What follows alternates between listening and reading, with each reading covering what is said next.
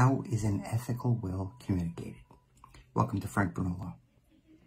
I'm an elder law and probate attorney in New York. Traditionally, an ethical will was communicated from father to son by a written letter. Nowadays, it's from parent to child, parent to any loved one. Typically, it's handwritten, and what's more personal than handwritten?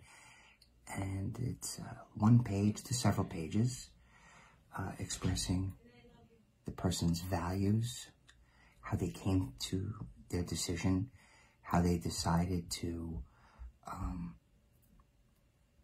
pass on, bequeath their legacy. Also, providing lessons, morals, values, judgments. The ethical will really is the handwritten basis for other estate planning documents, right? So you can use a will or a trust. In addition to the ethical will, you could indicate how you want the days leading up to the end of your life, how you want them to be, what you would like.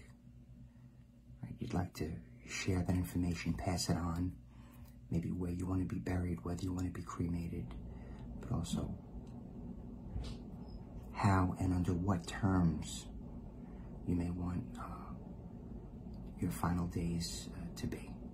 So that's an ethical will. So it's communicated in writing, 1 to several pages, handwritten. If you need any help or assistance, Frank Bruno Law